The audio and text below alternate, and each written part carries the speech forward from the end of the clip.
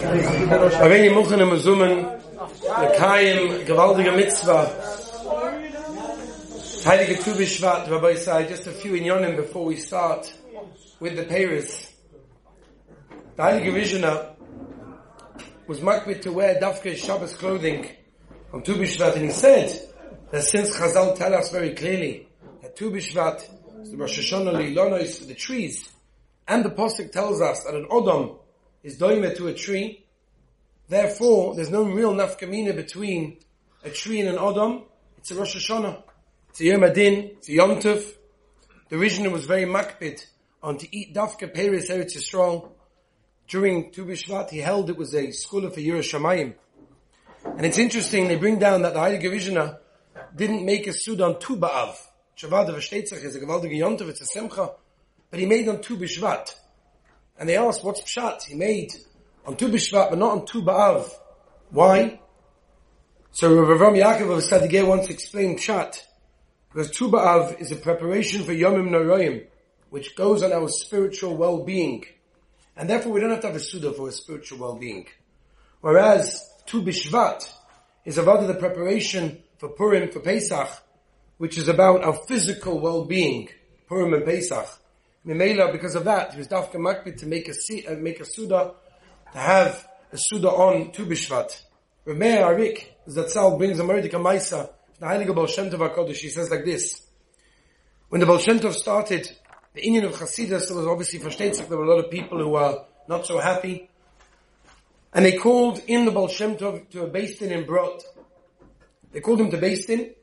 The Baal Shem Tov made his way to the Beis Din. It was the middle of the winter, mamash bang smack in the middle of the winter. He went together with one of his Talmidim, Rav Zev Kizitz. And the roads at the time were very, very icy, very snowy. It was gefährlich to travel in those times. And it was on Tu Bishvat. One specific day was Tu Bishvat, and the Baal Shem Tov realized, I don't have any fruits. What am I going to do? It's Tu Bishvat. So what the Baal Shem Tov did is he went over to one of the trees that had no leaves. Mamish nothing. Empty, dry, old tree. No shaykhs. Nothing was growing on such a tree. And he began to start singing the Yomim Noroyim, the Rosh Hashanah Nigunim. Specifically, he started to be mispalel that everyone and every creation in the world should realize for what they were created for. And within a few moments, all of a sudden, fresh dates started to sprout from the tree. And he was zoicha to have fresh dates for Tu Bishvat. So his Talmud said, this is Gavaldik. Let me take these dates, and I'll take them to Beis Din and Brod, and we'll show the Olam, listen, this is not Stam Yid, this is not Stam Rav, this is that Tzaddik, a Goy Notzim, and you can't mess with him. If you're doing something, it must be it's right. So he took a bunch of dates, and he put it into one of his bags. He said, we'll take it to Beis Din, and we'll show Beis Din that, they could do something. And that this Baal Shem Tov is not worth starting with. He got to Beis Din, opened up the box, all excited to show everybody, look what the Baal Shem Tov can do in the middle of winter. Who ever heard of dates? Wasn't the Geya fresh dates in the middle of the winter? It's not the Geya. Must be, it's an ace. So he opened it to show the Olam, the Beis Din, like, who is the Baal Shem? And he saw nothing there. Was a bunch of juice there. There was nothing going on over there. And the Baal Shem said to him, I want to know something. We're not going to win this war through Nisim and the flows. We're going to win it by showing we're doing the right thing. If it's MS, then Avada, we're going to do it. So the kasha is, why are we eating fruits? What's the Indian of fruits before we partake of the fruits? Why dafka are we eating fruits? It's a beautiful thing. Avada, we mentioned this morning from the Heilige Yerushalmi, Magen Avraham brings it in Kuf Lamed Aleph, that we want to be nana from Olam Hazeh, we want to see the Rabbeinu Shalom's beautiful fruits. Rav Victor Miller Zatzal was famous. He was once walking in a supermarket, and they saw Rav Victor Miller in a supermarket, and he was walking, aisle by aisle, looking at all the fruits and the vegetables and everything. They said, Rabbi, is everything okay? Can we get you something? And he said, no, I'm just looking at the Rabbeinu Shalom's creations. I'm appreciating the beautiful, the colors, the shapes, the textures. Each one has got its own beauty. And that's taka a beautiful thing to think about all the fruits that the Rabbeinu Shalom has given us. That's taka the Yerushalmi, Mesechtes Kedushin, to realize everything the Rabbeinu Shalom has given us. But there's another pshat also that maybe we could say. Reb Leibel Aiga was the son of Reb Kiva Eiga. The son of Reb Kiva Eiga, he was a Talmud of the Ishbitzer, and many others as well. He eventually became Hasidish, and he eventually became Kamada Rebbe on his own with thousands of followers. And he writes the following idea of why we eat fruits on Tu Bishvat. He says a moedige kasha. If you think about it, why are we eating fruits on Tu Bishvat? Rashi brings down, we all know, we mentioned it this morning, Rashi says, because the sap goes into the tree, and it starts to go in, and that's the beginning of the haschala, of the production, of the process of the tree, of the fruits, and everything that goes together with that. I don't understand. If you think about it, all the fruits we're eating right now, when were they produced? They're from last year's rain, last year's crop, last year's sap. So why are we celebrating this year's sap with last year's old fruit? It doesn't make any sense. That's the kasha Rabbi Leiga asked. And he answers it with the Gemara in Brachos. Many of us are familiar, we're learning it now, where the Gemara tells us that if a person is nene ma'olam hazeh b'lo bracha, if a person has hana from this world, eats something without a bracha, he is gozel from the Rebbeinu Shalom, he's stealing from Hashem and from Knesset Yisrael and from Klal Yisrael. And Rashi explains over there, what's the pshat? Why is it? What do you mean you're stealing from Klal Yisrael? What are you stealing from Klal Yisrael? Well, I didn't make a bracha on something, that's my problem. What did I steal from Klal Yisrael?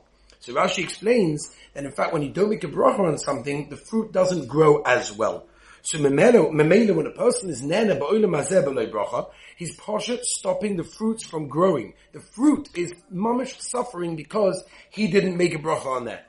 Whereas, Rabbi Leiga, the opposite obviously is also true, Midat Tova Meruba, which means that when a person does make a bracha properly, so he's giving the energy to the fruit to be able of this year, to be able to grow properly. So memela, on to Bishvat, which is the beginning of the new development of the fruit for this year, the sap's going up. Therefore, we dafka partake of fruit not for the sake of the fruit, but rather for the sake of the bracha that we make on the fruit. And it should be made with kavanah. It should be made with an understanding, with appreciation, like the Maral writes in Gorarye, how we have to be careful when we make a bracha. And he says that a person has to realize when he makes a bracha, but to realize that every bracha that he makes is being moided to the Rebbeinu Shalom for everything that he's given and everything that he gets. And that's the pshat why we eat fruits on Tu B'Shvat. To end with one last idea, the Torah tells us that the Nachash, the snake, incited Odom and Chava to do the first Avera, to eat from the forbidden fruit that they weren't allowed to eat from, and because of that they had tremendous amount of, tsar and misfortune that came down to the world. Now the snake needed punishing. What was the snake's punishment? The Torah tells us his sentence was very simple. From now on, the snake would eat from the dust of the earth. That's it. From now on, he's go on the floor and just eat a bit of dirt, a bit of dust on the floor. Now you think about it, what's so bad? Right, imagine you're traveling on a long journey, you're starving, hungry, could do with a Coke Zero, freezing Coke, cold Coke Zero. What are you going to do? There's nowhere to stop. It's ridiculous. I'm starving, I'm hungry. Well, if you had the klola of the Nachash, you would stop the car, you would get out, you'd bend down on the floor, take a piece of earth, and you would eat. It's a Gavaldik Azach. What's the klola? What's the grace of klola of the Nachash? Wow. He eats from the dust of the earth. Okay, he has food whenever he wants, wherever he wants. It doesn't have to make a difference. Nothing has to be prepared. It's a Gavaldik Azach. Simcha ben Mepshiska says a pshat like this. He says the pshat is a moedik Azach.